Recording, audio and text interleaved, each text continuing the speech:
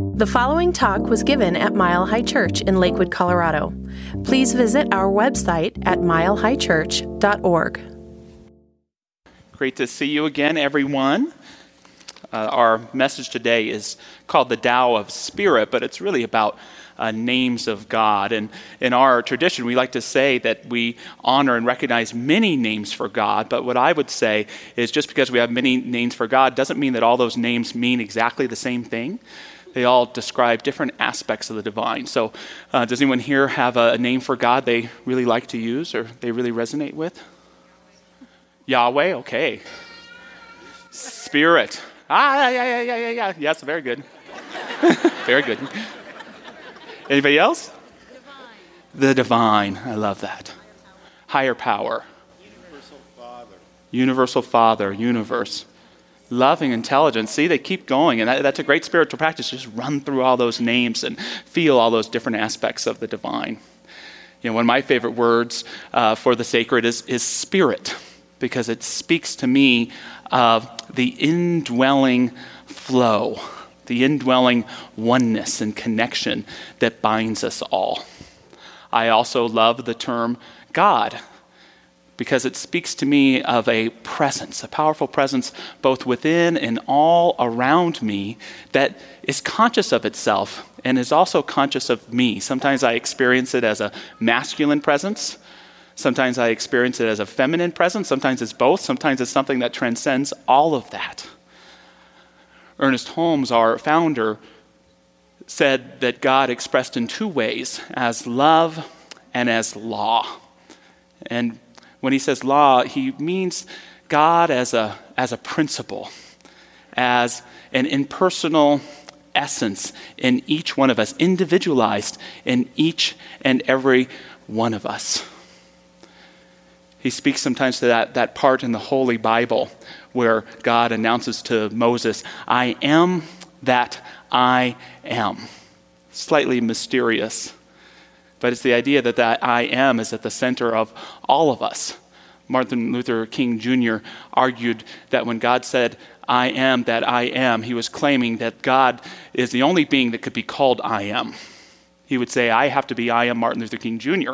I have to say I am Josh Reeves. You have to say I am whatever your name is, but only God gets to say I am that I am.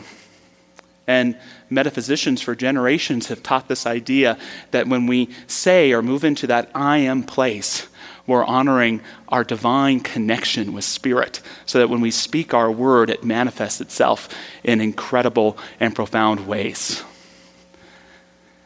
God is love for Holmes speaks the idea of an unconditionally loving presence surrounding us, indwelling us, seeking through us to realize our own highest good and truth. It's not a soft, sweet love. It's a powerful love. It's the love that is the truth of your being, calling you into your highest and best. One of my favorite terms for God that Holmes uses is a secular but simple and profound one. He says, let's just call it life. It's easy for the atheists to say that they don't believe in God, but it's hard for anyone to say they don't believe in life, right? Holmes says, there is a universal wholeness seeking expression in and through everything. We are calling it simply life. The religionist calls it God. The philosopher calls it reality. Life is infinite energy coupled with limitless creative imagination. Isn't that cool? Life is infinite energy coupled with limitless creative imagination. It is the invisible essence and substance of every visible form. For me, another important word for divinity is the nameless. In the Tao Te Ching, it says the Tao that can be named is not the eternal Tao. It's the idea that all of these names of God can describe God, but they can't define God. Because God is always more than we can name God to be. This, for me, is the true meaning of that statement, I am that I am. I'm what you think of me and more. I'm how you experience me and more. That's how the divine expresses itself. And I think one of the greatest things that we can do in our spiritual practice when we sit down to meditate is to sit down and actually perhaps let go of that God of our own understanding. To actually just take a deep breath, close our eyes, and open our heart, our mind, our life, not to the God we know, but the God that would have us know itself. As Meister Eckhart, the Catholic mystic, once said, God is available and will pour itself into thee as soon as you are ready. What does that mean to open our heart, our life, our mind to an experience of what the sacred is? At first it might seem dangerous or scary, but the truth is it points us to the profoundness of who we are and what our life is and can become. Another word that I love for the divine is truth. God is truth. This is what God or the divine was for Gandhi. Gandhi was a Hindu, but he used to experiment and particularly loved Jesus in the Sermon on the Mount. And he would say, for me, the best word for God is the truth, and I will always seek it. He even wrote an autobiography called My Experiments with Truth, which we could interpret to mean my experiments with spirit, my experiments with God. And he had some pretty profound ones, didn't he? One of the most profound statements I've ever come across came also from Meister Eckhart. I remember reading a book and coming upon these words. What is truth? The truth is something so noble that if God could turn aside from it, I could keep the truth and let God go. The truth is something so noble that if God could turn aside from it, I could keep the truth and let God go. It's a powerful yet tricky statement because God doesn't represent God in the sentence, but truth does. And for so many of us, I think one of the most important spiritual practices we can do is to actually open up, to realize that perhaps the God of our understanding may need to transform or grow or change through us. There are times in our own personal growth, of our own genuineness, where the God that once was for us, as wonderful as that God may be, may no longer serve us for the next step we need to take in our lives. Doesn't mean it's not the same divinity it always was, but it needs to evolve for us. I think of a devout religious family whose child goes a different way than the religious faith, to seek a different religion or no religion at all, to love someone outside of the religion or perhaps of the same sex, whatever it may be. And the parents, I sympathize with them, but they have to struggle.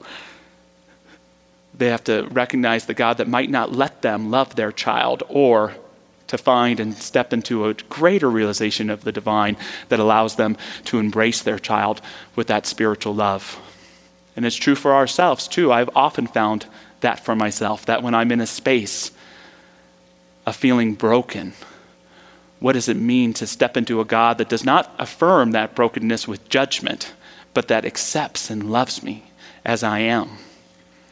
When I'm facing a lack of worth, feeling unworthy of prosperity or of love, what does it mean to step into a divinity that would not have me go without, but that would have me experience the full richness and experience of my life? What has it been for you? Have there been times where you've been asked to let the God of your understanding go, to step into that God of greater light, greater truth for you? Now, in our teaching, we believe in the golden thread, so we love to explore the names of God in all different faiths. And again, they don't all mean the same thing, but they all point in the same direction. So in Hinduism, we have the word Brahman, which speaks to the divine as ultimate reality. Or we have the word Atman, which speaks to the divinity or spirit in each and every one of us.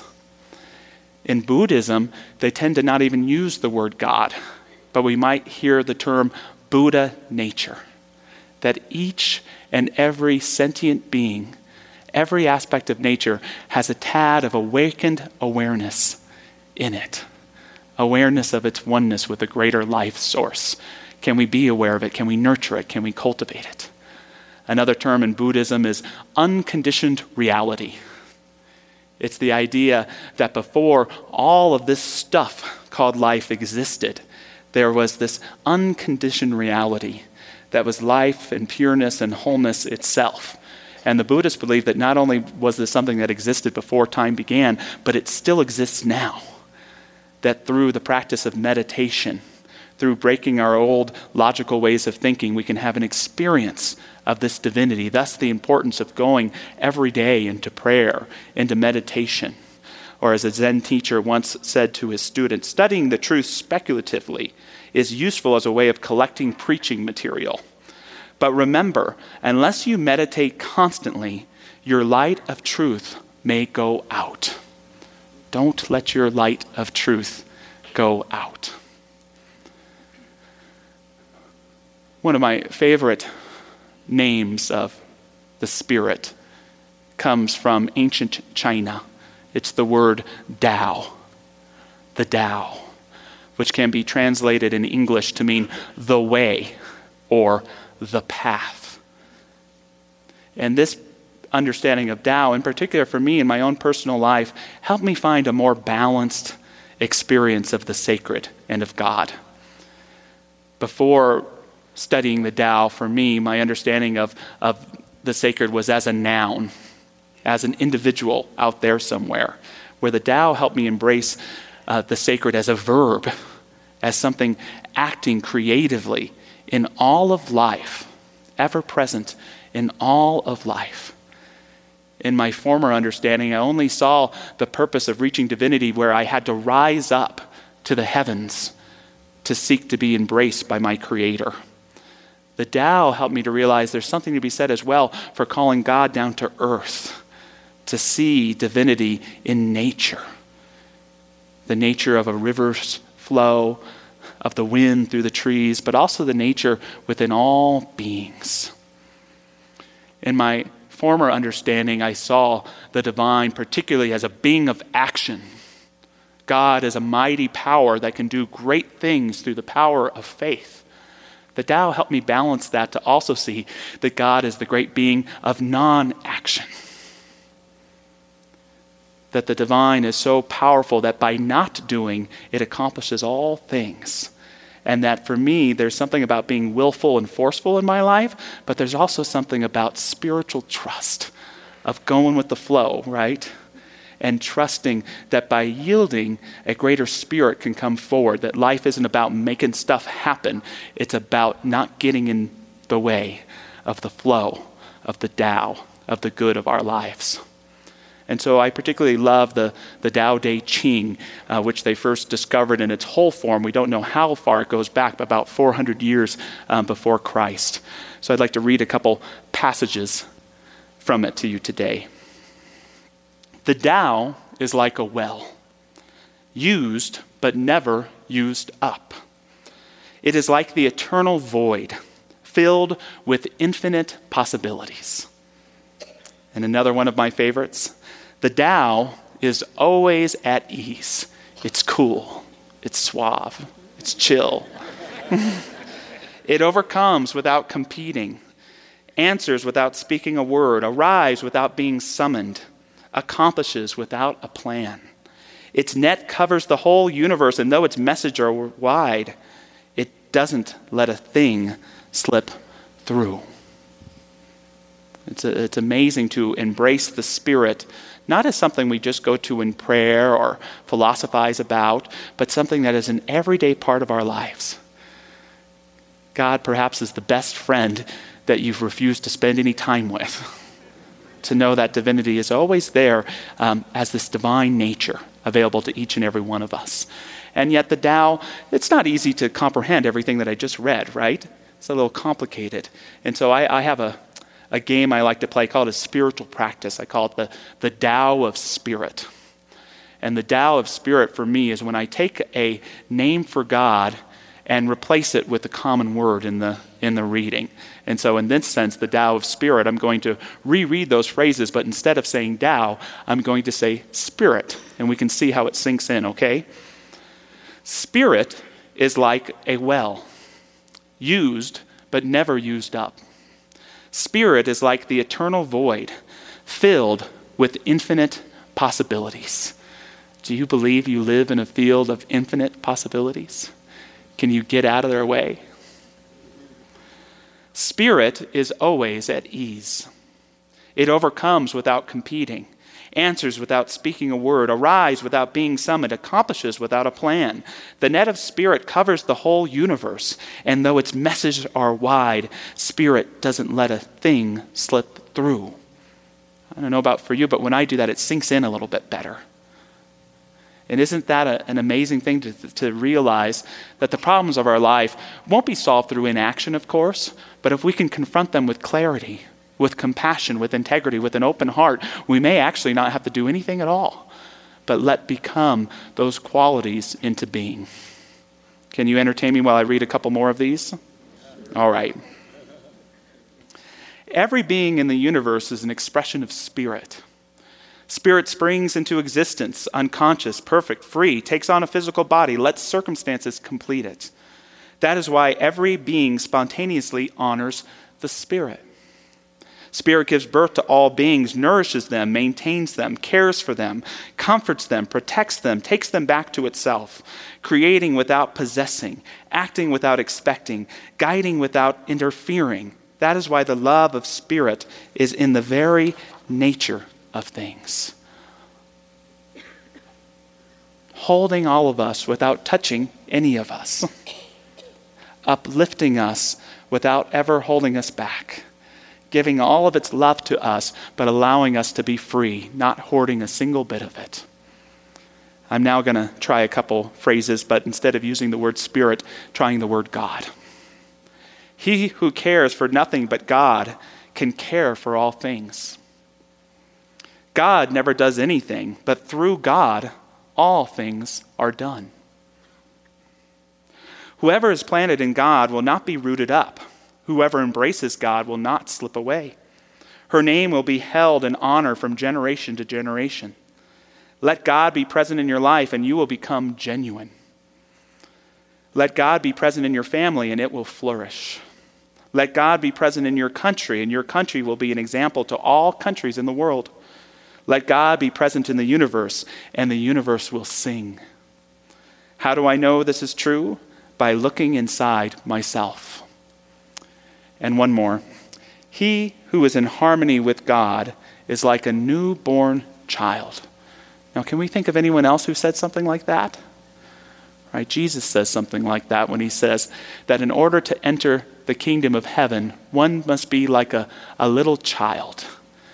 And again, many of these Tao Te Chings were written 400 years before Christ, but it's interesting to note that scholars believe, they don't believe that Jesus called his teaching Christianity. They believe he called it the way, which is very similar to the Tao, right? He taught the way. And Jesus used the term God, but Jesus used other names for God that were meaningful to him. He liked to use the word Father, which wasn't meant to recognize patriarchy, but was to represent viewing God as a loving parent who cares and supports and wants the best for you. His most common phrase to use was the kingdom of heaven.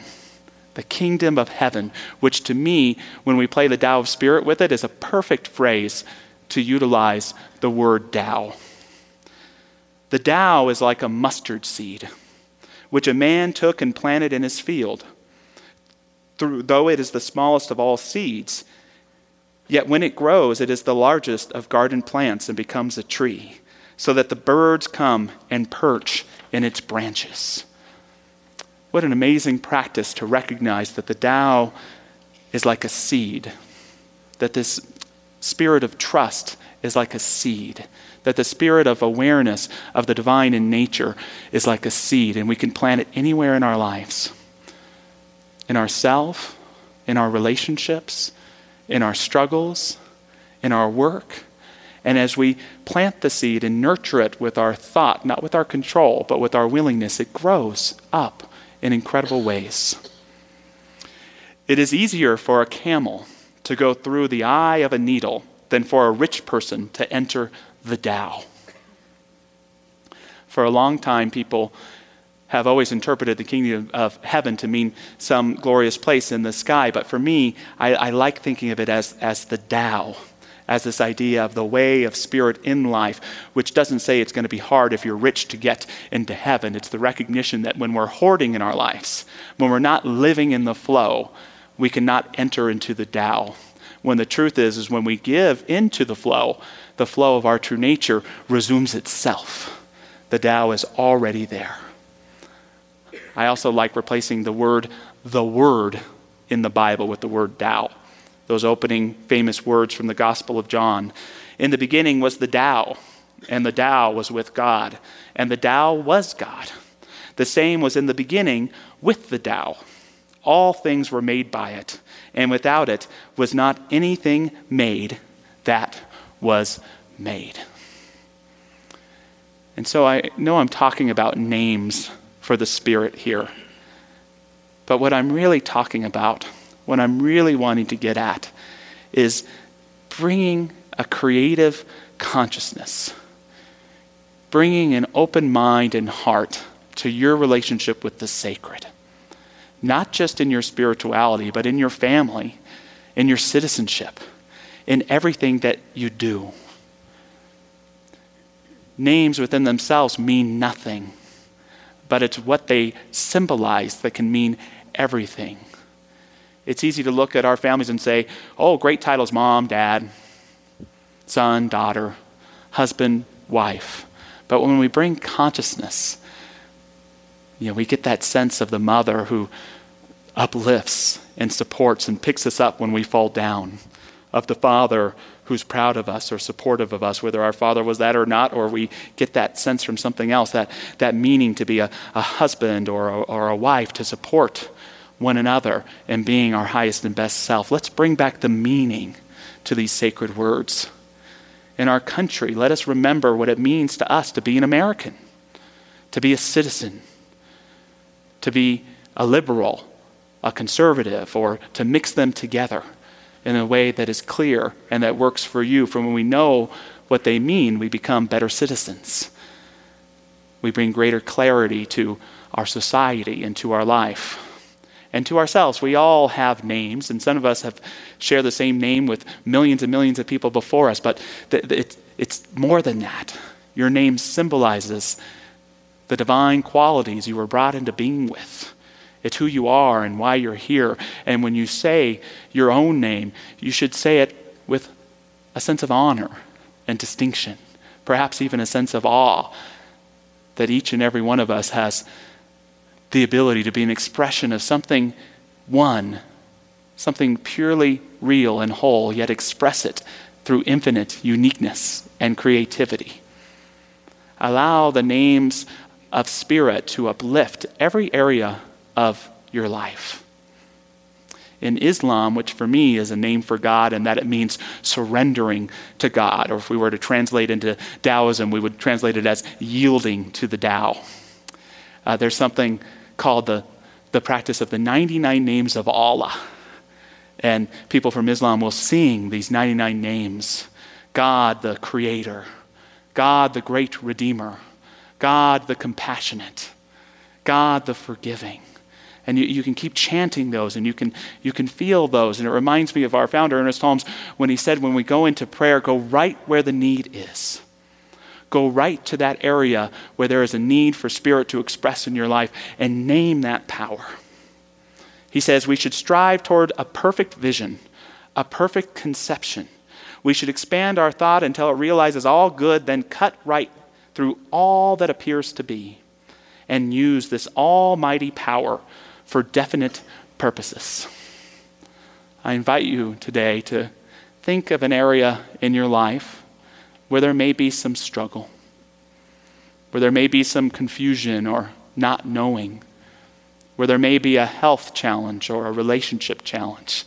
Go right where the need is and ask yourself, what is the name of God that is being called to present here? Is there an understanding that I haven't allowed God to break through, to demonstrate in my life? Am I willing to be open to having a God that can perform miracles in my life?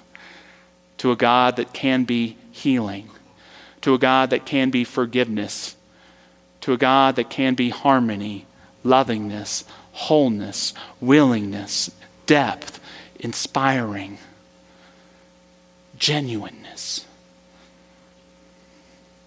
silence. We are powerful beings, and where we open up to allow the infinite to express itself, to be embodied in us or as us or in an experience, we aren't performing divine magic. We are just inviting the truth to become what it can be for you and for I. This ability to name and call forth the divine, it's a sacred responsibility. It's a sacred power. It's a sacred gift made to each of us that we can choose to use, to inspire, to uplift, and create an even more meaningful knowing, embodying, and relationship with God in our lives. Thank you for listening to the Mile High Church podcast. This podcast is made possible by the generous contributions from listeners like you. If you'd like to make a donation, please visit us at milehighchurch.org. Have a fabulous day.